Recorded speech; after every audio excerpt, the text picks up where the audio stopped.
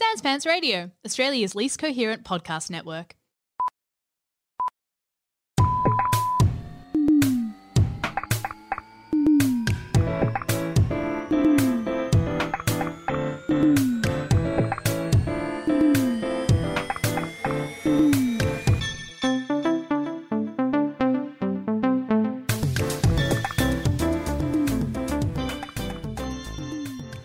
Start it? Do you want to or do you want me Do to? you want me to start it? No, don't do it. That would be too confusing. Like, who is this? Who's this douchebag talking right now? Hey guys, it's welcome to Total Reboot. I'm Ben Russell, joined by your hosts, Cam and Alexi. Well, thank you so much for bringing us onto the podcast, Ben Russell, one of our dearest friends in the industry we call show. That's right, show industry. That's what we all call it. We all work in shows in various forms and various styles, but what brings us together is we all share a love of the fine old ass art of cinema. That's true. In fact, this podcast, dare I say it, is the only podcast on the internet that dares to discuss film. Yes, and we're two of the finest minds to ever put our tongues against film. And this movie is a real tongue flickerer flick. We're talking about one of the all-time classics, Super Bad, for our Screen Ages miniseries, where we are talking about teens on your screens, teen films. Screen teens. Screen teens. That was actually the most vulgar and disgusting description of what this podcast is I've ever heard. Yes, but it's apropos. It's appropriate for this That's dirty true. little flick. We're talking about a vulgar flick, and you've already heard his voice. Ben Russell is here. Thank you so much for joining us, Ben. Thank you so much for having me. Two of the prettiest and cutest little kittens that ever walked across my sidewalk. Okay. And you are one of the most handsome and dirty dogs that's ever come into our Neck of the woods. neck of the woods and sniffed around. And Woof woof, I smell something good. So we've been talking about teen films over the last few weeks on our podcast, Ben. I know that you're a big fan of cinema. What were your favorite teen films when you were, in fact, a teenager? That's a tough question, Alexi. I I'm glad you don't- asked me that question. I don't toss softballs around. I only chuck the hard stuff. Trying to think back all those years ago, like 15 years ago. No, you can't be that long. A man as youthful as yourself and with the angel eyes and soft body of a cherub, you must only be 19 years of age. Well, I am not. I'm 36 years old. well, you look fantastic. Thank you buddy. so much, guys. I really appreciate it. Especially for 36. You know, that's a tough year and you look gorgeous. Thank you. Best ones. I mean, I loved just thinking of sort of because I watched I was a big Mel Brooks fan. Oh, yeah. So I was fully into anything Mel Brooks popped out. I absolutely adored. I mean, Robin Hood Men in Tights at the time. Loved it. That was Loved it. great. Chappelle, Yeah. Carrie Ells. Yes. Of course, Beautiful stuff. anything Mike Myers put out. I don't need to tell Oh, you thank at that you. point. Thank you, Austin thank you. Powers was kind of at the height of my teenage years. So that's the kind of era of cinema that I've got. And it's Yeah. a great era of cinema. You know, Happy Gilmore. Yes. Billy Madison, Bulletproof with the Wayans and the Sandler together. Yeah, I used to An love that absolute movie. classic combo. No one ever talks about it. It's like it never existed. But it But did. I remember had it. to look it up this week because I watched The Last Boy Scout for the first time ever. Oh, yeah. Yeah. Absolutely loved it. Thought it was fantastic. And I was like, what's that action movie with Wayans and Adam Sandler? So I had to type the words Adam Sandler action into like Google to find out what it was even called. Bulletproof, so good. I used to love that movie. Yeah, and I watched anything Eraser. I remember watching quite Oh a yeah, lot. Schwarzenegger. Of course, The Matrix and things like that. You know, I mean, we're talking about DVDs first coming out. Yes, this is Yeah. primo DVD era. Yeah. So I mean, it was actually a really great time in movies. I know that that's always Absolutely. tinged with nostalgia, but there was a lot of a lot of comedies were still like big blockbusters then, which they're not. Yeah, Never happens now. No, very rare. And it's also the first time movies ever have an interactive menu. Yeah. I remember there was so much promise. They were like, you're gonna be able to change angles. Yeah. At the click of a button, you'll be able to see a whole new angle of this explosion. I reckon Swordfish is the only DVD that was ever produced that fucking did that. Oh, really? I think Swordfish did it. That's the only one. God, that's so funny. I remember thinking, like, I can't believe it. Like, you can just pick, you can go to chapter selection and you can just pick any part of the movie and start watching from there. Yeah. There are no rules. Yeah. You can start watching from the middle of the movie if you want. And then when Netflix came out and you could, like, a whole series would drop on one day, I remember being like, whoa, you could just start in the middle of the series and just start watching a series from halfway through. I just thought, God. you get mad with power. Only the twisted mind of Cameron James could even think up something so dastardly as watching a series from the midpoint onwards. Yeah, I lived in the US back when Netflix mailed DVDs to you. God. That's crazy. Yeah, you could sign up, you could Imagine pick, that. and then they would mail it to you. Wow. Imagine telling a child that now. They'd slap you in the face. They'd say, how dare you lie to me? That's crazy. Yeah. Movies on a disc? What the heck are What you talking the about, absolute old bitch? But the movie we're talking about here on the podcast today, we have picked, I think with the express purpose of it now being like, what, a decade and a big old chunk of change in its Yep. age now. Yep. But God, it's probably a teenager itself, this movie. Yeah. Wow, okay. It Now really starting to get a little... This is one of The those clever films think about it. that you just go, oh, holy shit, this is an old film now.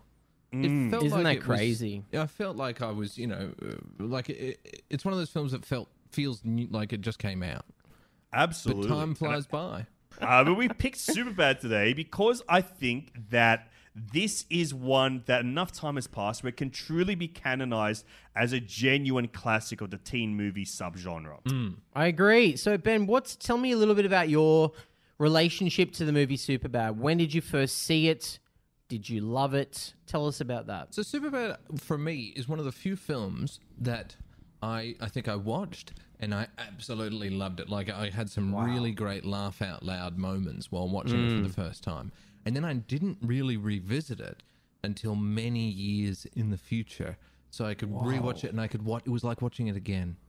Oh my gosh. Oh, wow. Well, a lot of people do say that rewatching something is like watching something again. Yeah. Yeah. Yeah, exactly. But I first watched this when I was traveling over to the United States of America, I believe. Wow. If my memory, Whoa. I believe I was on a plane. I think I was going over to the US to live. And Whoa. I was on the flight, and people you would hear. It was on the on-demand entertainment. Yeah. And you This would, is probably the first era of on-demand entertainment in the sky. maybe. I'm not sure about that one. Okay, well, trying to put a little fun fact in Yeah, there. well, for the I don't know fans, about but- in terms of eras, like eras. Yeah, you're right. I'm sorry. Yeah, I remember the days where there'd be one screen, you're all watching the same freaking movie. It was always Waterworld. Let's watch Waterworld again. Why are we watching Waterworld again? Why the I was on a flight where we watched Mr. Bean on the big screen. Just 5 or 6 episodes over 10 hours. fuck yeah? That's what I'm talking about. But you saw it in the sky, I saw it the in the sky. mile. And it is one of the top 3 cinematic experience. Top 3 cinematic experiences that I've had in the air. So good. One of the best times you've had while being elevated. What are the other two? Other 2 would be I watched Once Upon a Time in Hollywood while going to shoot something in Hollywood. Oh, wow. wow. Yeah. That's fun. That's And how Tarantino intended it to be seen. I Said think so. only actors can watch this on Only their way people that are to a about shoot. to live a fantasy, their Yeah. own dreams Yeah. will be actualized. And number 3 would be Fast Furious the 5, the one where he dies. Furious 7. Furious 7, sorry. And Furious 7 because I was like, this is dumb. And they say that when you're up in air, you get more sort of emotional with things. Yeah, And yeah. I cried at the end. And I don't Yeah, I even did care too. about that guy. I don't even remember that guy's name. Yes. God bless you, Paul Walker. I will say your name. I will give you energy and power in this world and the next. I was one of those skeptics. Oh, I'm too good for this franchise. This is Yeah. trash. No more. I took a good long fucking look at myself and I said, Ben, you're not too good for this. This is cinema. This is art, and it is worth your time and attention. You need to fucking stop criticizing Fast Furious, the franchise. Okay, and I think maybe you're judging yourself. Maybe this is a little bit of self-hatred. And I said, no, I'm going to use this as an aha moment, teachable moment. Taught Yeah. myself how to love and live and laugh with Vin Diesel. Wow, we love you, Vinny, and thank you for inspiring countless generations of men, bald or otherwise, to live their best life. Cam, where were you when you first saw Superbad? I would have seen it when it came out. Mm-hmm. I remember, I don't think I saw it at the cinema, but I remember DVD release. Wow. Day okay. one, I'm lining up at the front of Blockbuster. You're at the midnight launch. The midnight launch of the DVD of Superbad. I'm banging on that returns chute. I'm sticking my head in there going, open up, please open up. I need to get Superbad out. I've heard so many good things about it. I missed it in the cinema. I was having a good laugh of it in the airplane, and the flight attendant was like, "What are you laughing at?" Because me and the other gentleman, we were both laughing at it, and we were like, "Oh, Superbad," and she's like, "Everyone's laughing at this movie, and it's a real hoot." and I took my headphones off. And sure enough, little pops of laughter all around the aircraft. Wow. It really made it quite an enjoyable laughter. Whoa. Is the best medicine, and I honestly do believe that. My God, you're probably hearing yeah. kids going, McLovin, teehee. Teehee, McLovin. Oh my God, and my penis is located on my back. Oh, so many Tee-hee. good lines. I remember having a good old chuckle at the when he drew the penises.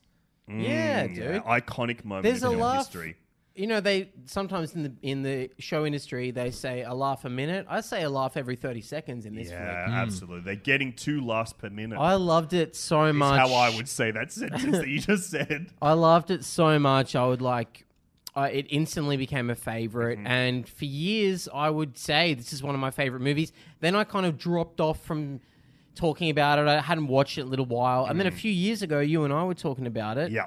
I rewatched it again. It's still up there for me. It's still Yeah. in the top 10. It's just it's a classic. It's I I love it. really think it's the same for me. Like it'd been only like a year or two since I'd seen it, but I remember seeing it in the cinema. I went with my 2 best male friends, and each of us perfectly synced up to match and represent the characters in the movie. Who were you? Obviously, I was fucking Jonah Hill because I looked exactly like him when I was like that age. Personality-wise, were you like... Personality-wise, I was definitely Jonah Hill. 'Cause No, I think personality-wise, you're Michael Cera. You're Michael Cera in a think- Johnny Hill body. Tragically, I'm actually 2 Michael Ceras in a Jonah Hill body. But I would say I've grown to become a Michael Cera, but at the time I was much more like, a loudmouthy, belligerent. I think doing comedy let me get all that out of my system, so I am just normal and nice all the time. I can't But imagine then you I was a as bit a of Jonah a Hill. I was a bit of an ass. Like, I was like big party boy. Like, I loved to be Chris Farley. I wanted to be the Chris Farley of my group, the Jim Belushi. yeah. Not John. I wanted to be Jim. The Jim I was always right. Things were always according to me in my group. So I was the Jim That Belushi. is so funny to want to be the Jim Belushi of a group. I want to be the Jim Belushi to your Yeah. Dan Aykroyd. I had a brother who had a close friend. They had an iconic friendship, and I was around. I was around them at the same time. Oh my god, that's so I funny. But, once saw Jim Belushi at the Improv Olympic IO wow. in Chicago. He improvised how with was his he? improvised with his son, and I believe one of the first scenes that he did, he called his son, who in the guise of a character, but he called him the F slur. Oh my god. God, that would send me into a spiral. Being on stage with my dad, and he calls me the F slur. I'd be spinning out for my life. I remember my being God. fucking spun out by it. I quite like Jim Belushi. I'll be He honest rocks. with you. I I've do like fucking him. modeled my whole life on the guy.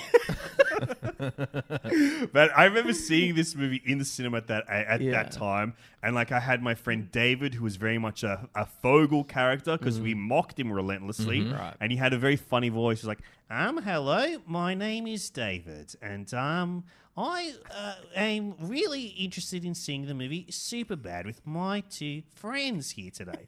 That's how to this day, he's like, we're still my best friend. He still talks like that. And then I saw with my friend Dylan, who we had a very much, a codependent relationship. And we were the exact age where we were just starting to go out partying for the first time and drinking illegally as underage children. Wow. So I really connected with this movie a lot. And I would say that if I had not seen this movie, I don't know if I would have ended up going in the direction of like working in comedy and like wanting to make comedy. At this time, I loved cinema, I loved movies, but I wanted to be very serious. I dreamed of being a Martin Scorsese or Robert De Niro.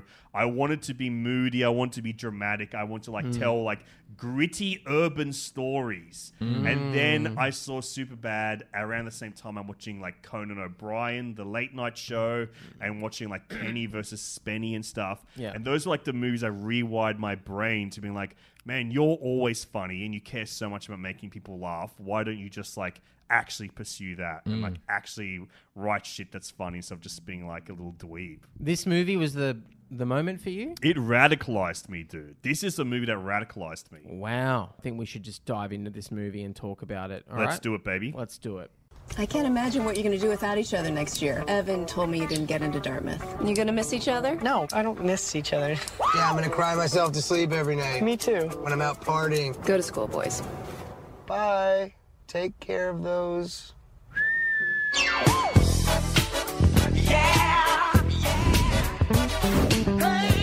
I never see you at parties or anything. Saturday was actually a crazy night for me. Seth's parents were throwing this party, like a get-together, cocktail casual. Wow. And then we went to a nightclub. You got in. We got right in. That sounds like a lot of fun. You would have loved it. My brand new fake ID. Wait, you changed your name to McLovin? Doesn't even have a first name, it just says McLovin. This guy's either gonna think, here's another kid with a fake ID, or here's McLovin, the 25-year-old Hawaiian organ donor. I am McLovin. Okay, we're talking about Greg Matola's 2007, now modern day classic, Superbad. Cameron, you have found a log line for us in a segment that we'd like to call Love That Log Line. That's right. I found this log line on a wonderful website called google.com. Wow. I'm going to read it out to you guys. Let's see how accurate this log line is. Two high school boys want to enjoy their lives to the fullest before they go to different colleges. Unfortunately, their debauchery lands them in trouble. Oh my god, that is the most blandest log line ever. Yeah. It's just like two people want to have a nice life, but tragically, they are naughty. They're a little bit naughty. It's accurate, I guess. And you know what? When you're young and you're watching this movie, you do just kind of put it in the vein of like high school party movies or whatever. But I think the reason we're still talking about it over 10 years later is because of the subtext, which is that they are two boys who love each other, don't know how to express that male friendship love, and are also dealing with the fact that they're separating. Yes. Separation anxiety. And I think also- that's the reason it still lives on. Yeah. And also dealing with the fact that they feel like they have a pressure to have sex. You know, and I think that deals with them sort of coming to terms with the fact that it doesn't matter as much as actual relationships, if you will, to a certain Yeah. degree. So there's some nice things and themes going on within it. It's kind of a less incel-y American Pie. American Yeah. Pie is heavily Big time. incel culture. Yes. Where, Yeah. They feel like it's rewarding these characters that feel like they have entitlement to women's bodies, but with them, it's more satirizing that in a way. It is interesting because in Pi, they also have that big discussion towards the end of the movie where Jim sort of says, why are we putting all this pressure on ourselves? Yeah. Like, I've been stressed out about having sex all year. And it's like, it's meaningless. It's just sex. Like, who cares? But that character still gets to fuck someone at the end of the movie. I like that in this movie, he wants to fuck her, but then when he's faced with it, he's like, this is too much for me. I actually can't handle it. Like, I'm not equipped. I'm not ready yet. I think that's interesting because, like, the arc of American Pie is these people becoming more comfortable with the idea of sex and, like, being able to meet and, like, go through that rite of passage from adolescence into adulthood that is, you know, finally losing those V plates, if you will, and moving on, and like sex becoming just a thing and not being important, not being this thing they have on pedestal. Whereas this movie, that arc is like irrelevant. The whole arc is like these two characters that are played by Michael Cera and played by Jonah Hill that have this codependent relationship, and it's like right in the crux of like this comedic cycle that probably does start with like your American Pies and then evolves into like gross out sentimental comedies and then grows into this idea of bromance movies, like buddy comedies, and that are like about platonic friendships through like almost a romantic comedy lens. Yeah, that's true. And I think, like, you know, that's what Judd Apatow's impact is. Like, he is an absolute super producer in this time when it comes to comedy. Probably still is, like, the super producer of comedy now. In the business that we call show. There's no bigger guy than the big old Judd up there. Show industry, But from the show industry, sorry, guys. You know, I call the business sometimes, but, you know, it is an industry because you do mix pleasure and business all the time. Yeah. That's what happens in this industry, okay? That's why it's weird. And why it brings out so many strange characters. Yeah. No, you're right, though, because I think from memory, this is the beginning. Maybe this and Shaun of the Dead is the beginning of that bromance era. The first time you ever hear the word bromance is around this time. And then they retrofitting it going like, oh, Midnight Cowboy's a bromance movie. You know, they put it all the way to the Midnight past. Cowboy is not a bromance movie. It's a fucking It's the original bromance. psychedelic nightmare trip into the underworld. But two fellas become friends and they love each other. It's I'd say fucking harrowing. It's a harrowing It's a movie. bromantic comedy, dude. Yeah, it's bromantic. romantic. It makes Yeah. Requiem for a Dream look like Superbad to me. I find Midnight Cowboy so fucked up. Yeah, I like it. I like it. I like it, and I like how, you know, I think it's powerful, but it just fucking. I remember watching it being like, oh, I need to fucking lay down after watching that film. Alexi watched it 2 Christmases in a row. Is that That right? actually is That's true. fucking When I was a psycho. teenager, I got it for DVD one Christmas as a present from my uncle. And we're like, you know what? Let's chuck it on. And we all watched Midnight Cowboy together as a family. Crazy. And then the next year later, we're like, you know what? We're talking about it going, you know what? Why don't we chuck it on again and watch Midnight Cowboy this Christmas too? That's so fucked up. That is so fucked up. I don't like it. All right, let's talk about this movie. I reckon we should start with. I think we got to talk about the stars of this flick. Absolutely. First. It's a perfect jumping off point. It's a 'Cause it launching basically- pad for so many bright, shining stars. Oh my god! I think that's something we found, like going through these teen movies over these few weeks, is that is like a common link. They all are like these breakout film roles because it's one of the few times where you don't need for the genre. The genre is like the style. The genre is the selling point is the storylines. It's that idea of nostalgia, of accessing like your own teen memories or reflecting your teen life in a movie. So it's got a built-in audience and they don't need to have a major star attached to like bring the movie into the world. So casting directors actually have the chance to fully equip a whole new ensemble of like brand new actors and break them out. And we've got 3 leads here that I think are 3 tremendous breakout performances. Yeah. Well, we've already talked a little bit about Jonah, but I think it's fair to say this is in many ways his movie. He's in Knocked Up. He's in Knocked Up. He's No, a little 40-Year-Old bit part. Virgin. Yeah, He's that's in right. 40-Year-Old He's in both. Virgin. Yeah, tiny part in 40-Year-Old Virgin. Where he comes into Catherine Keener's eBay store wanting to buy some shoes. Yeah. That What a have great fish scene. in them. platform shoes. Yeah, very funny. So from what I understand, his parents are showbiz people. Mm-hmm. He had a small part in.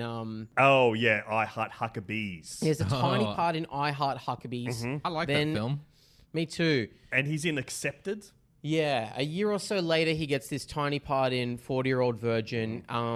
Impresses everyone with his riffing. Yeah. They go, we got to get this kid back for something else. They get him in a small part in Knocked Up. He's part of like the bro hangout house with Yeah. Seth Rogen. He's one of the bros there that all catch pink eye from each other. Very funny stuff. And then a year or so after that, he campaigns very hard to get the lead role in this movie. They don't want to give it to him because he's fucking too old. He's like 24 maybe. Yeah, too old to play a 16-year-old. But then they also cast Emma Stone.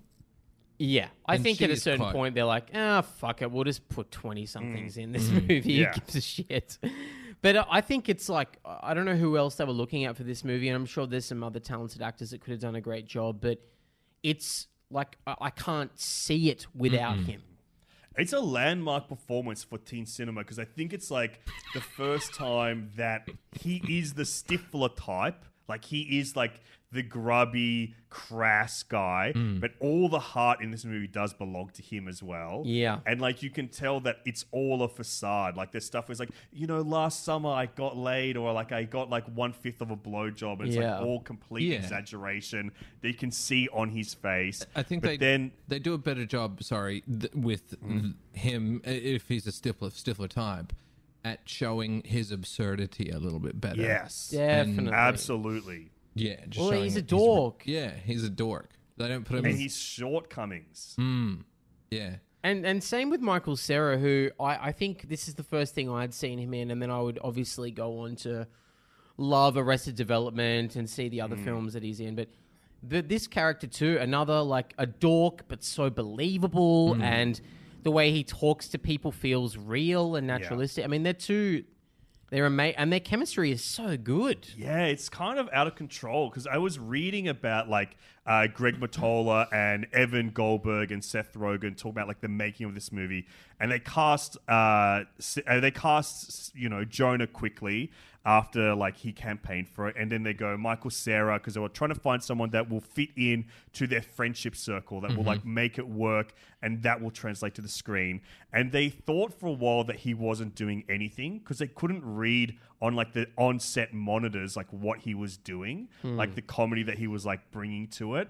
And then it wasn't until they watched dailies on like a bigger screen they go, oh my god, this guy's doing so much with just little movements and little kind of like under the breath like comedy and stuff. Yeah. And it's just watching this again, I just like fell in love with Michael Cera, just like how magnificently subtle he is in like imbuing someone like riddled with anxiety in a very honest way. Oh, that's man. like persevering through like everyday conversation while still not being actually a low status character. Yeah, it's a game changer of a performance. Like it ushered in that whole, I guess, awkward leading man comedy type that was a thing for a little while there. But I still think he's the best at it out of all of them because absolutely. it's really like high level comedy. The shit that he's doing, it's so fucking funny and well thought out. Yeah, you and have to perfectly have timed. You have to have a pretty high IQ to understand Michael Cera's comedy.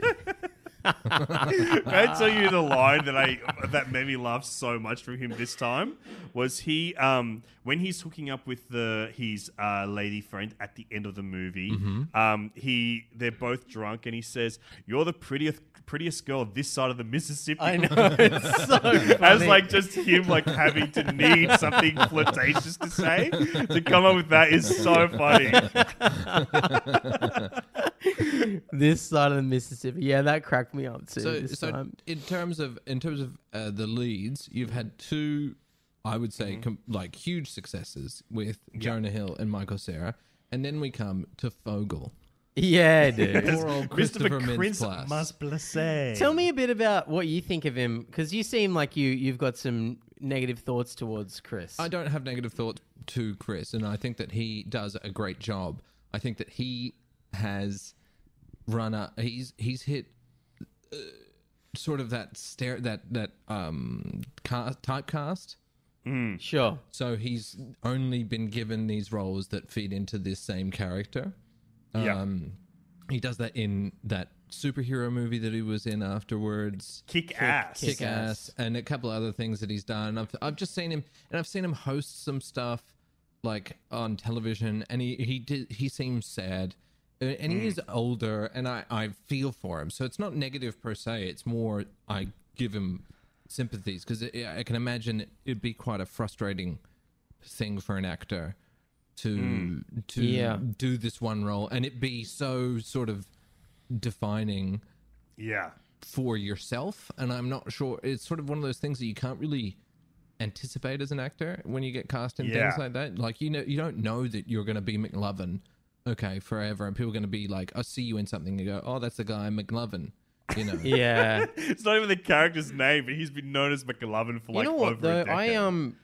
I really like him. I think he basically was a high schooler at the time. He was 17 years old. Yeah, so he was. His mother had to be present during his sex scene. That's right. So he was cast off open casting. They thought he was funny. He'd never done anything before. Yeah, right. It's a great performance. It's so funny. And then afterwards, he is in some good stuff. He's in Role Models a year or so later, which is.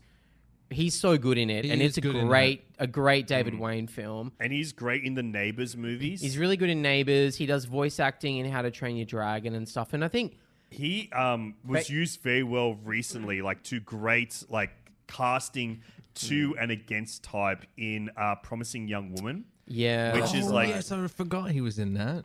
He was great in that. He's fantastic in it. But I think that's like the strength of that movie, like where the thesis of that movie really lands, is that it casts like people like him. It casts people like Seth from the OC. Yes, these guys that have embodied the nice guy and then utilizing and like weaponizing that like by twisting it in the film. And I think that he is a really fantastic actor, but his performance in Superbad is honestly one of the all-time great like comedy breakout roles.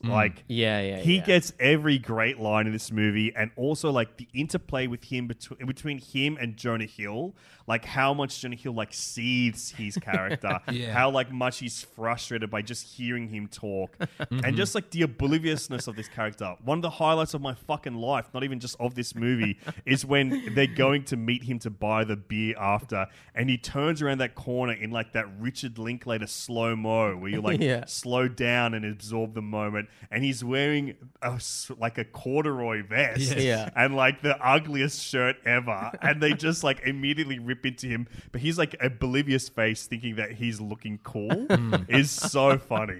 I love him, man. I think he's great. I think he's just so fucking funny. Yeah.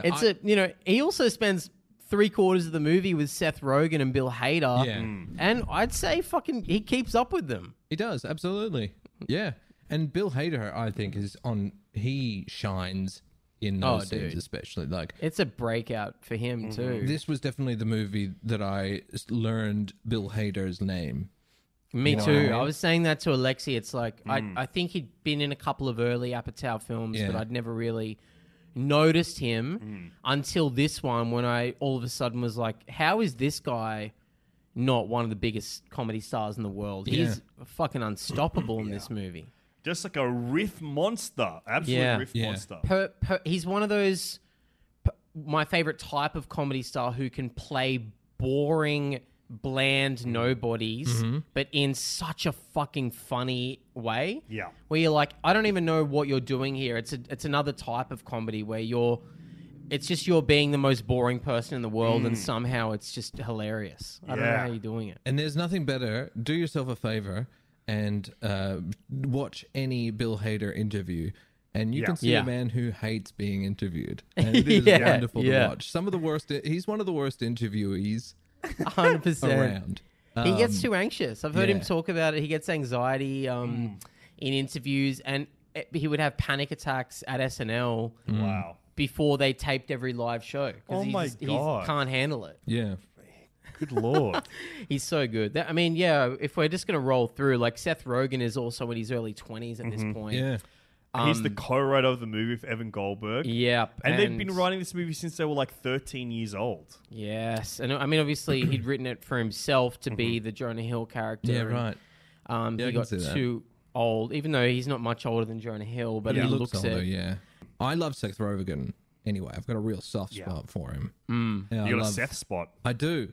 I love what he's about. I love his vibe, and I love the things that he produces. And stuff Okay, like you're that. talking about weed. It's very obvious you're talking about weed. But You like the weed stuff. You like his I think- brand of weed. this is a part in his career where he still had something to prove. You know, so he was really thirsty, and you could feel it in the comedy that he's written in this script, and as well as his performance. He's really on it. Like he. Oh yeah, He's like he's gunning for laughs. There's Yeah. all the scenes with him and Hader kind of matching each other with riffs. It's like it's exciting to watch because you can see it's two dudes just trying to make the other one crack up. yeah. I also love Seth. I was talking about him recently. He's not much older than us, or he's around our age, but like. It just dawned on me recently that he is our generation's comedy star. All the other heroes that we love, like Ferrell and Mike Myers and stuff, they're all older than us, but he's roughly our age. And so we've watched him grow from being a 20-something through to a 30-something. Yeah. I in lockdown, I rewatched kind of all these films that he's made or made with Judd Apatow. And, you know, by the time you get to Neighbours 2, where he's got kids and he's owning a home and he's not partying so much anymore and he's kind of like me. Yeah. Except I don't have a kid. Yeah. I was like getting emotional watching this movie going, shit, he's fucking grown up in front of my very eyes. I can't believe it. It's kind of like a sleeper thing to like just like be awakened and go like, holy shit, Seth Rogen is an important actor, Yeah. an important player. The guy almost started fucking World War III with the movie, with the interview, which weirdly is like probably the most significant movie made in our lifetime, which is a forgotten Seth Rogen comedy. Yeah. And then like as well, you know, it's not the first time he's popped up in a miniseries. We've already talked about him in Donnie Darko. Oh, yeah, that's true. And Where he plays the bully, doesn't he? A bully, yeah, yeah. he plays a bully. He plays a very similar role as what he played in Freaks and Geeks, really. Yeah. It was around that absolutely. time, I think. But he's like kind of like an icon of this type of cinema, like this type of comedy. He is the icon. And I think it's a very clever screenplay as well. Like it hits a lot of like teen beats, if you will, that are like important. Like it's got those ideas of rites of passage, which is that benchmark like era breaking thing when you're like, oh, I'm first going to parties. Parties are important to me. My social life is important to me. And one thing that we've like barely ever talked about in this miniseries, that I think this movie does really well, is showing a full day at school where they go through all these different classes like home economics where they're making the tiramisu and like you see like other people to know how to make tiramisu. No offense. and then like when they've got woodworking class, he's got like gym class playing soccer. It just like actually felt like the flow of a full day of school where you intersect with your friends at different points in time. You're not always with them. Yeah, very true. And the excitement of like, oh, after lunch we're going to meet up with Fogel and he's going to show us the fake ID. It's like, yeah, you have to wait till after lunch. There's a whole half a day where you won't see your friend and then maybe you'll get to, shit. Did you guys ever have a fake ID, by the way? I know we never had fake IDs, but we knew all the drive-through bottle shops that we could take down our P plates and drive through, and they would give us the alcohol. So we kind of that's knew so that funny. Corrine Glade's bottle shop and the Corrine Tavern, especially, was the place to hit first in terms of where to go. And then Whitford City Tavern drive-through was always a big one for underage ones. So those two we would hit. And it was always so exciting. Some of the best nights out were nights that I was under 18. Like it was. Oh, yeah. When drinking was fun. Drinking's Not a fun necessity. anymore. I don't like it anymore. No. Drinking's not fun anymore. We ruined It's it. not cool. And you know what? It was like, at least for us in Newcastle, you would always end up drinking something that tasted like shit. Yeah. Like it was always that shit. Southern Comfort. Yeah, stuff like that. God. I Woodstock remember and Coke. That was my one, was Yeah. Woodstock. Yeah. I remember I spent a night where I drank 8 of those. Yeah. And like now I think about, my teeth are right out of my head because it's Of just little course. colas and bourbons Yeah. remixed. It was awful. But So that wasn't what it was sweet. about. It wasn't about the flavor. It was just about I need to get drunk with these fucking people I barely know or whatever. I never had a fake ID, but I have only ever been carded once in my life buying alcohol, and it was last year when I was wearing a mask. And the guy was Really? like, "Can I see your ID?" And I got so annoyed. I ripped my mask off. Like, dude, I'm fucking nearly 40 years old. Just I got so annoyed by it. It's like I was like, 16 buying alcohol, not getting questioned, and now I'm like, I look like shit. I've had a bad year, dude. But I remember we would have there was one party that I remember. I was like, oh, that was my super bad party. And this movie captures it so well of that era, being a teenager at that time. Man, just fucking walking everywhere. Oh yeah. Like just having, missions. You're Going on on everything's a missions. mission. Everything Yeah. you have to go do something. You have to walk somewhere. Yeah. Maybe you can get a bus between these two places. Oh, But just dude. the idea of late at night being a teenager. What are you going to do? Hail a cab down with your little Yeah. business card or something? Well, you can't do that. I remember, we went to a party. Some girl's parents went away. Mm-hmm. We went to a party at her house. I had a crush on her. Yeah. Everyone was running out of booze. It wasn't a fake ID. It was just a guy in the year above's license that he Yeah. dropped. And we looked kind of similar. Yeah. And I went to the effort of getting my hair cut shorter so I would look more like him on the license. And me and the girl walked down to the bottle-o, and then I went in and I bought alcohol for the first time with a fake ID. And I was so nervous that I made this choice in my head that I was like, I'm going to buy something that no one underage would buy.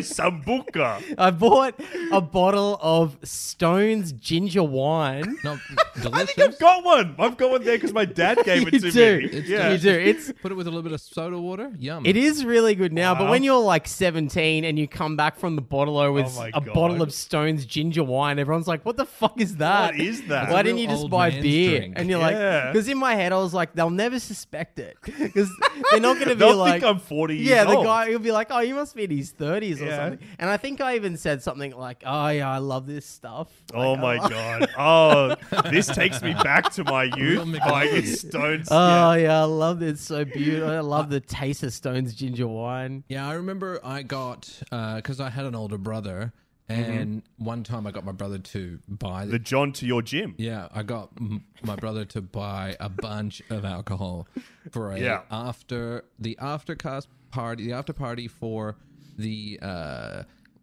what was it? Calamity Jane St. Mark's school production.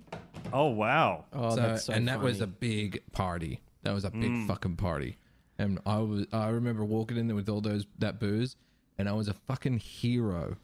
Yeah, Oh, dude. I'm still dining out on it. Yeah. In my mind. It I was remember so those- good. I remember I bought some cigars as well. You bought Oh my cigars? God. Yeah. That's so funny. I remember my first cigar. My friend bought it for me for my 16th birthday. He was like, "Dude, this is gonna be awesome for you. You're gonna love it." And I was too afraid to go outside to smoke it, so I smoked in my garage with all the doors down. Oh. And so my house for 5 days just stank of cigar smoke. Oh, gross.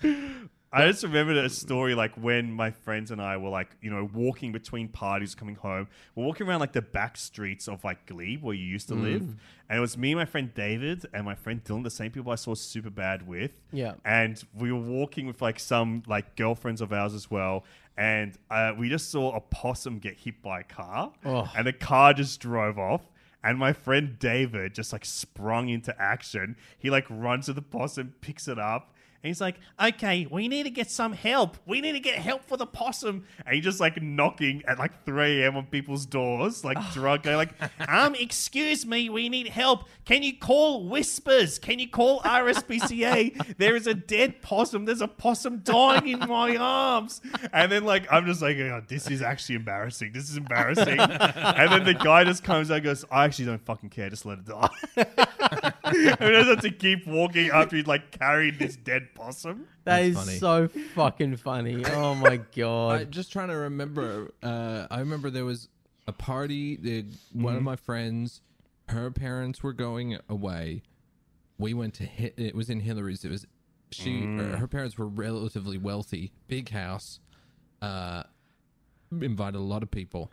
Had a pool. There was a big party. She'd got all this alcohol. We were there. It was awesome. I don't it was just a great teenage party. Yeah. Yeah. And then I think a fight brought it was getting late, and a fight happened in the front yard.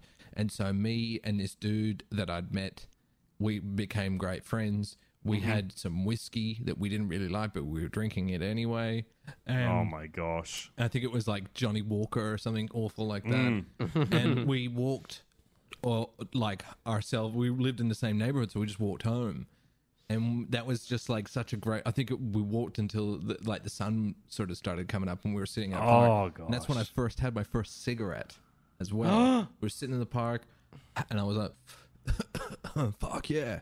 We just felt so cool. Like we had no responsibility. It was just a great party. There was mayhem. There was chaos. There was lots of music and parties and people titting off each other and making out. And you know, Oh my god. God, I some do people miss went that into shit the a little pool. bit. Like, you know, I reckon once every year you should be able to go and have a big fucking blowout somewhere. God, to have fun once a year, that's all I Yeah. need. That's all I want. I don't want it every weekend anymore. But once a yeah. year, I want a huge blowout. I would agree. It's been a while since I've been to a truly fucking monumentous house party, and I would love to go. I would also. It's been a while since I've gone on a true mish. You know what I mean? Yes. Oh yeah, dude. I fucking yeah. miss the mish so. Yeah, It's man. made for the everything mish. too easy. Yeah. You know? Oh, but you Oh. couldn't even afford. I remember like back when I was 18 and I was going out in Newcastle.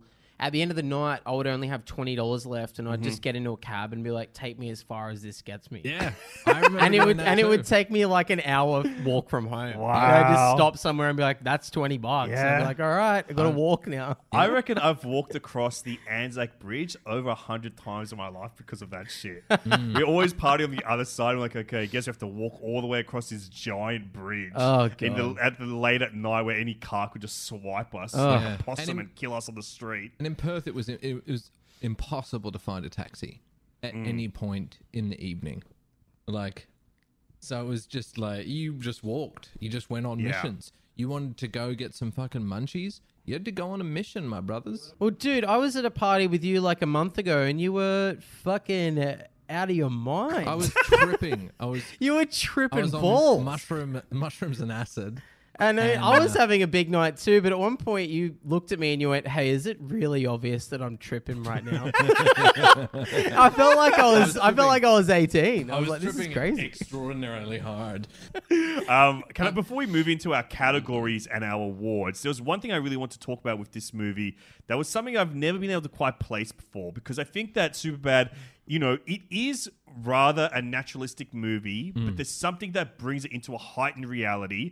And like, there is a vintage look to this film. It does have like a 70s look. There is like kind of like a burnt gold kind of coloring to the film. Yeah. And of course it begins with like a great like funk and Yeah. like dance sequence where I you've love got the like the opening silhouettes. credits. Yeah. Yeah. And you got the old 1970s Columbia logo. Like, it sets Yeah. this tone that this is like a vintage feeling movie. But then something that I would say that we've been talking about a lot with these teen films is like this idea of like a film soundtrack being a bit of a mixtape for the characters. And like Donnie Darko is really good at capturing, and so is American Pie, like capturing like what the music that the characters of the film would be listening to. Same with Book Cheat, I think, which is the Yeah. even more updated version of Superbad. I think so. Has a really great soundtrack that Yeah. goes that. And I think that this one is something different. Like, it's almost like the soundtrack is put together by the film itself. Like, you know, there's interesting moments where we've got like fucking like literally Sergio Mendes Portuguese samba playing like through like the penis drawing montage and stuff. But then like the actual score and soundtrack is like 70s funk. And it is kind of like bringing it into like a heightened, like broader genre movie, like vintage feeling that adds like, I think, like the idea that Ben has been saying, like the mission stakes, like these are people on a mission, because it's got like, it sounds like Shaft, it sounds like Superfly, Yeah, yeah. like it sounds like Curtis Mayfield. I think my sort of takeaway, I think that's a really good point that you raised. I think my thought process behind that would be it adds to the ridiculousness of these characters. Yes, It sort of absolutely. that this is what they think they are. Yeah, Yes. yeah, yeah. Adds to that sort It's of in their parody heads. of these characters, which makes a lot of the comedy which could, it is fucking edgy still. It is, they are edgelords, but it it frames it so it is making fun of these characters a little bit more, which makes it a little bit more palatable to the audience. I think that's everything about this movie. Is like that everything that these characters say can be like kind of gross or like silly, but it's always like about in aid of like showing who these people really are behind their words and behind their actions. It's like these are dorks, you know, these are dorky, weird guys that are awkward all the time, and they're like losers in their school, but then they like have this, culture about them. Like they talk about like Orson Welles and like familiar with Orson Welles' filmography enough to like make jokes about it. Like Johnny Hill's wearing a freaking Richard Pryor shirt. I think it captures like this idea of like, for people of like our generation or my generation, I'm actually quite a little bit younger than you guys. So, maybe different generation. I don't know. Yeah, you're a Zoomer, right? I'm a Zoomer, dude. I'm 12. Yeah. You're a Zoomer, maybe. Yeah. But I think it's like that millennial thing where we were like the first generation to have access to like the culture of history past, so you can like develop your own taste that to be anachronistic and stuff. I think it captures it so well, like through the vintage look and through the vintage soundtrack.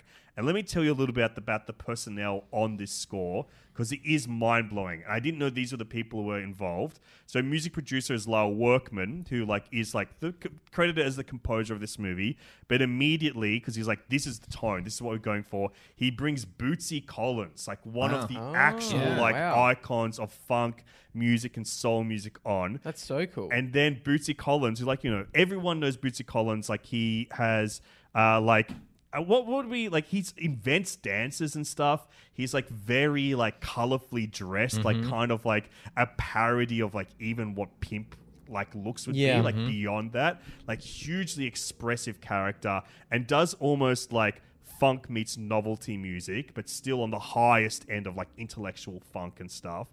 And then he brings on like his old team, which is Phelps Collins, Clyde Stubblefield, and J-Bo Starks, who were, along with him, original members of the JBs, which is James Brown's backing band, like the iconic like backing band of all time. And then he also brings Bernie Worrell, who is the organist and synth guy in this, who was like an original member of the Parliament Funkadelic with him. And it's just like, man, to get like it's so interesting to just be like, oh, we can do a sound alike of like what these 70s movies soundtracks were and like what funk music sounds like. They just go, no, we're actually getting the real deal, the originators of this sound. And it works. It sounds like the whole movie sounds like someone's jamming the whole time. Yeah, it's fucking rules. It's so cool. Just sort of going on a sidetrack a little bit. I've just been thinking about it. All the adult characters are stupid and fat and just exactly the same. So it's kind of like these guys are putting pressure on themselves that they've got to grow up, when in fact most of us are still in a state of arrested development, if you will. That's so on point. I think let's use this as an opportunity to talk about them, because there's an award that we give out. We give out the Oscars on this podcast. They are awards for excellence in film, and we've decided to call them the Oscars. Yeah, no relation to the other Oscars. It's in relation to Oscar Pistorius, Yes, exactly. Named after Pistorius. We think he's one of the funniest dudes out there. And like he achieved excellence, so we have to honor him by saying this. And we give out we're giving out an award each episode for best character actor performance and role. And this movie has some absolute big league character actors in it. And I can't even narrow it down to like one at all, because minimum there are two in here that I would say are like definitive when I think about character actor, the people that I imagine. And they all come together in one great scene where the boys end up at like an adult crazy wild party with guns. This is one of my favorite scenes of the film. Yeah, man, me too. It's got a bunch of great set pieces in it. It has a fight. It has the period blood dance. It also has the scene where Michael Cera is forced to sing in front of a bunch of dudes That's doing so coke, good. which is So so good. funny. I think it's the best part of the whole movie. Where you see like these eyes, Every night, getting more and more into it, and everyone, everyone's vibing with him. everyone vibing it. I think a lot of I- movies try to get that like sing along Yes. going, but this one really nails it. Absolutely. And So it also just totally nails like the vibe of a party. We're like, oh, I'm not equipped to be at this party. Yeah, right away, the people are too aggressive. And I think by casting Kevin Corrigan as the dude whose house party it is, Kevin Corrigan is like a particularly intense character actor. He's known for like being in Scorsese's movie. Yeah, he's plays in Leo's Goodfellas. cousin in The Departed. He plays Henry's brother in Goodfellas. Yeah. He's so He's- good. He can do comedy too. He's done quite a bit of comedy and a bit of sitcom work in his time, but I think he's particularly, to me, when I think of him, I think of an intense character actor in the like Steve Buscemi sort of mold. Yes. And- That's why he's iconic to me as a character actor. And like there's a darkness about him. Yeah. There's a moodiness about him. And it's like you said, it's that intensity where he brings like genuine danger to this party. Yeah, yeah, right away. He's wearing a soccer Yeah. jersey or something. Yeah. You're like, who the fuck are these guys? Some scary dude wearing a soccer jersey. And him playing off Joe Latruglio. Oh, who my I God. also Absolute joy to love. behold. Joe, Yeah. I fuck it. Joe is such a that guy. You know what I mean? Yeah, big time. He's big such a Yeah. but he is always great. Like I love him in Wet Hot American Summer, and Yeah, I do. I mean, I think Brooklyn 999. Yeah, he's I think boiling is that. worth, and worth watching just for him. Yeah. Big time. He's a comedy monster. He can turn anything into gold, really. He's so good. And he's great in this. It's a tiny part. Oh, but he is one of the highlights of the whole film. Yeah, yeah. And Just like- it doesn't feel like any of it was on the page because it's just like a pretty boring character. He runs into them and then they bribe him into taking them to a party. But he has this wonderful ability of putting neediness into all of his comedy creations. And he turns this guy who on paper is nothing into someone who just wants to be their friend. Yeah. Yeah. And he's He's a fucking like comedic Fredo Corleone in this movie. Yeah. Like he fully is full Fredo. You know who has a very similar energy, or can have a similar energy, is Will Forte. oh yeah, totally. Absolutely. He's very Forte good and at Joe. that too. Yeah. They Just both being kinda a bit of a needy dude. but also just finding what is funny in it. Yeah. Yeah. And fucking going, not like just taking it up way It's past the best the level that you would expect. It's what you want in a comedy character actor, someone who comes in and just elevates the scene, elevates the script, and just adds their own insanity And into so it. good at playing like a guy who's despised by every character in the movie. Oh, and yeah, trying yeah, to play it off and is naive to it and stuff. Like he's trying to be cool to everyone, and everyone thinks he's the biggest fucking freak. It's so funny. And it's just the way that he even holds his body, like he's like ass out, belly out somehow, and like wearing the ugliest clothes, like just like a loser from the 70s. But there's another guy that would put like absolutely in the same category of like classic that guys of modern cinema, alongside Kevin Corrigan. I would like, to me, the three modern character actors are Kevin Corrigan, Natasha Lyonne, and David Krumholtz, who's in this movie ever so briefly in that same sequence.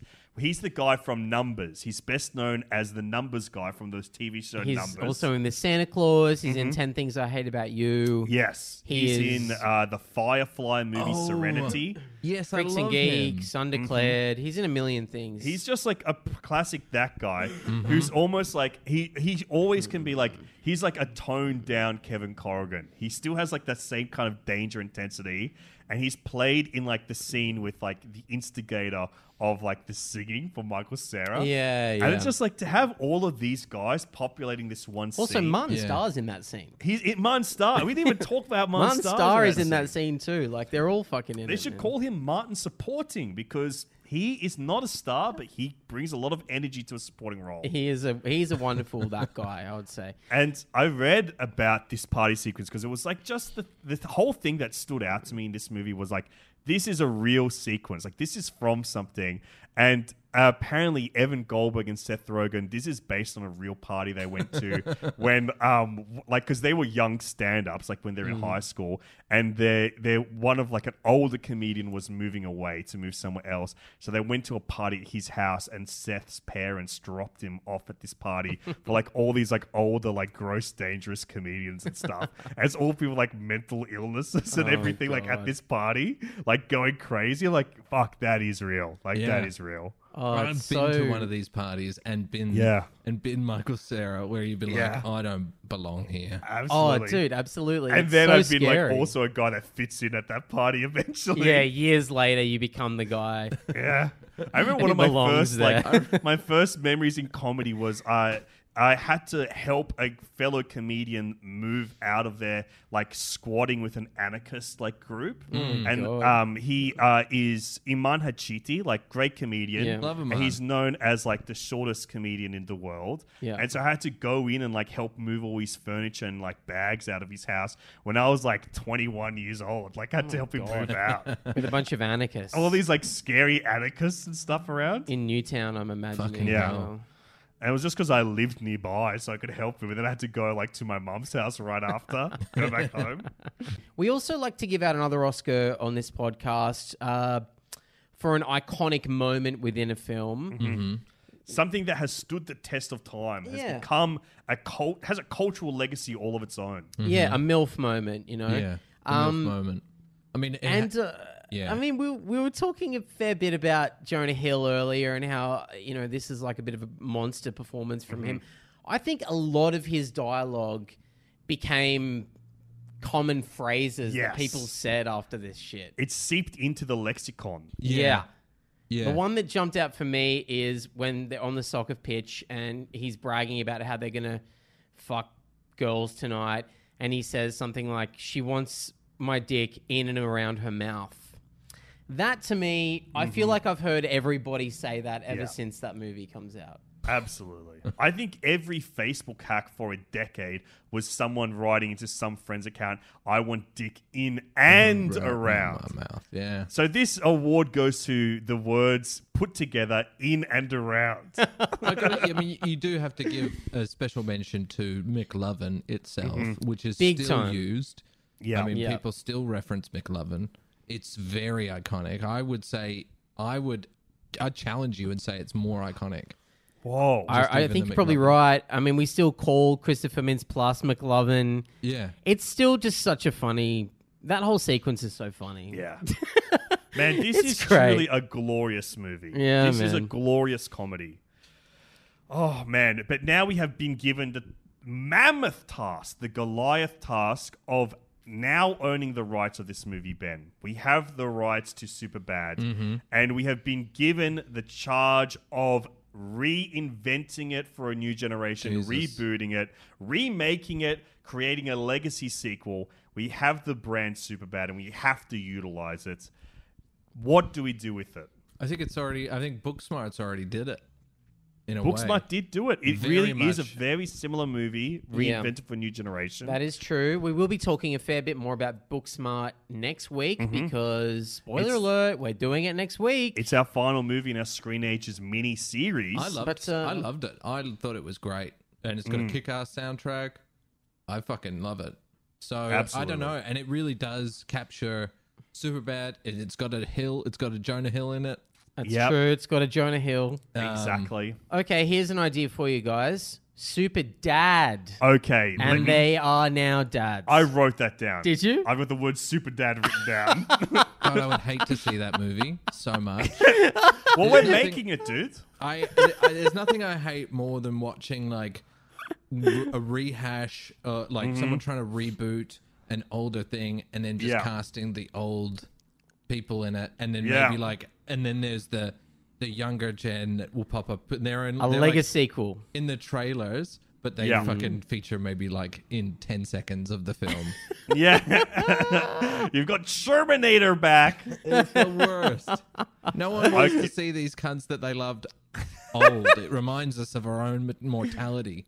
You Do you know? think Super Dad, where are they in the dad circle? Are they have newborns? Do they have toddlers? Do they have teenage boys now? Well, yeah, I mean, it's 12 years since it came out. Mm-hmm. I'd say that I would say Michael Cera's character, he has 2 kids. One's a bit older and he's got a Yep. newborn. Jonah Hill has been donating sperm for many years, Wow. and he finds out that he has sired multiple children. And they Okay. go on a road trip to meet all the children. That's pretty cool.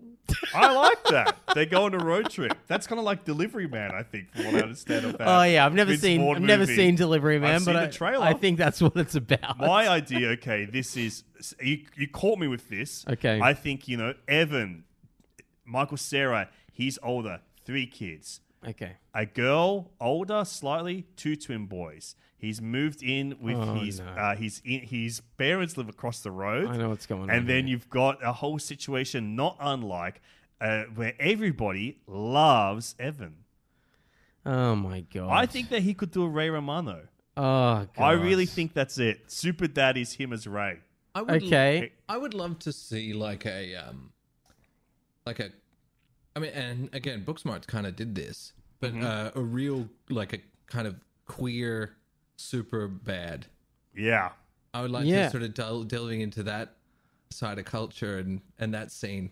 I think that could be something a little bit new and fresh, but I think that's cool to go from bromance to romance, where they like fall Yeah. into a relationship by the end. I think, yeah, you're right. Booksmart does do that a little bit. Also, Blockers has that going on for it as well. It's a kind of a teen gross out comedy with queer elements, and it's gender flipped from Superbad or American Pie. Yeah, but I think it could be fun to see a little more.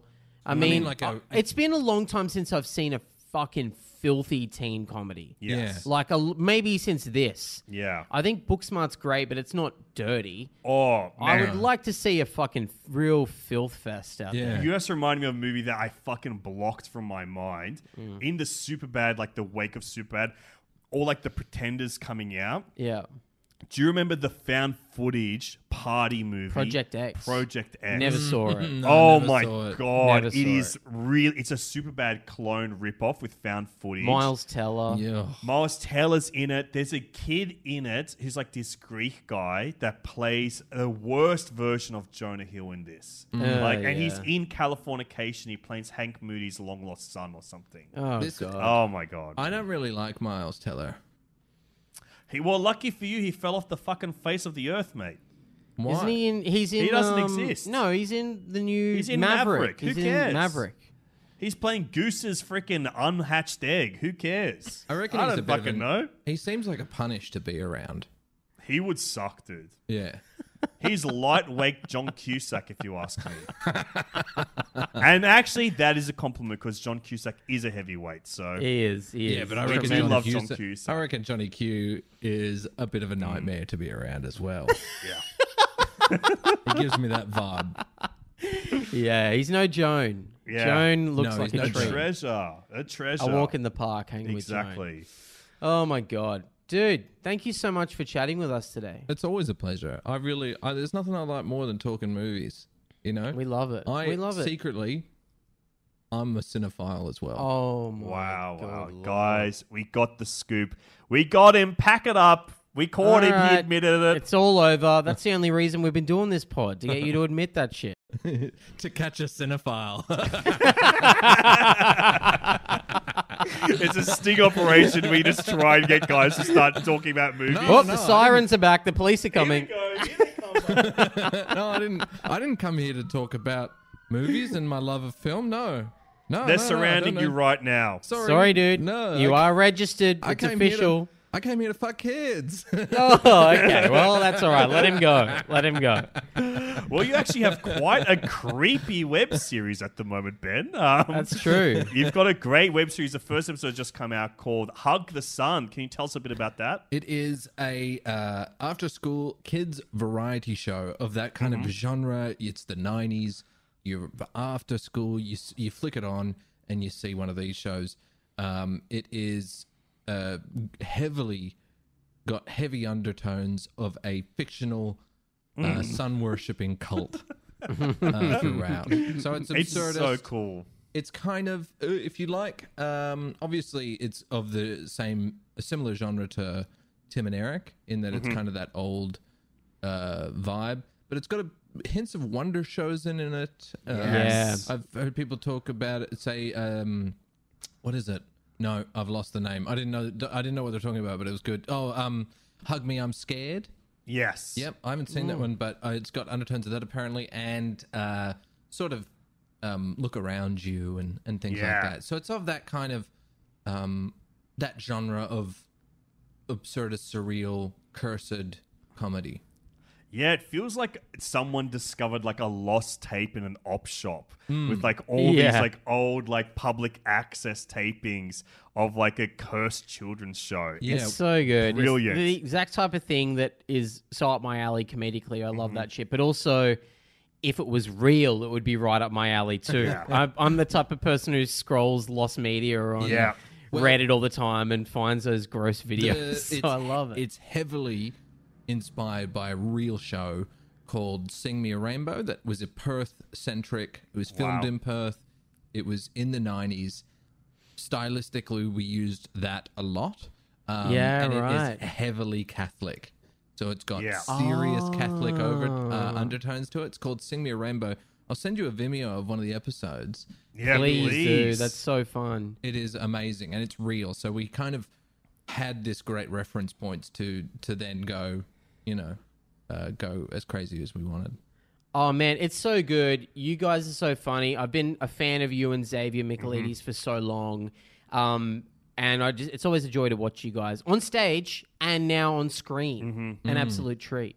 Thank you so much. And where can people find it? It's on YouTube. Yeah, it's on YouTube on Grouse House. So, which is a new channel set up by Haven't You Done Well Productions, which are the Auntie Donna Boaz. Yeah, they feature in the show as well.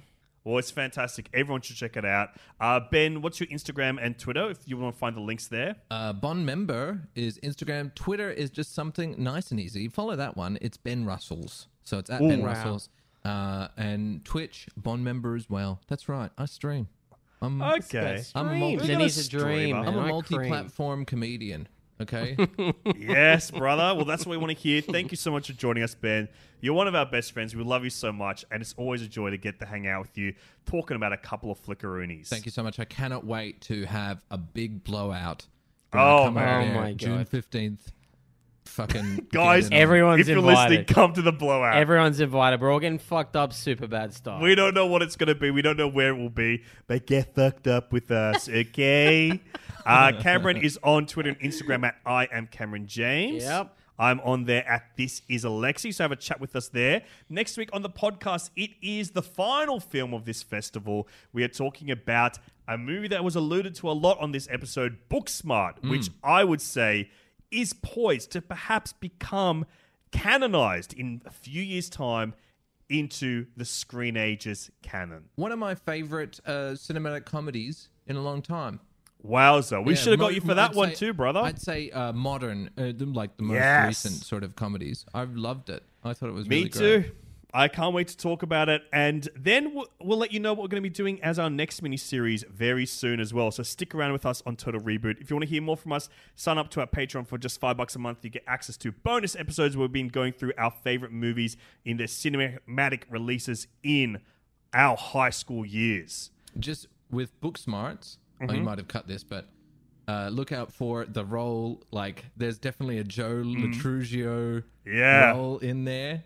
With the guy, the pizza delivery guy. I don't know if it's Mike O'Brien. Yeah, But he's a big one for me. Yeah, it's that kind of role there. Everybody stay safe and enjoy the cinema no matter where it is, whether it's up in the sky or down on the ground. Movies are grouse and so is the mouse. That's right. Disney's even cherished in this house too. Fucking hell. Oh my God.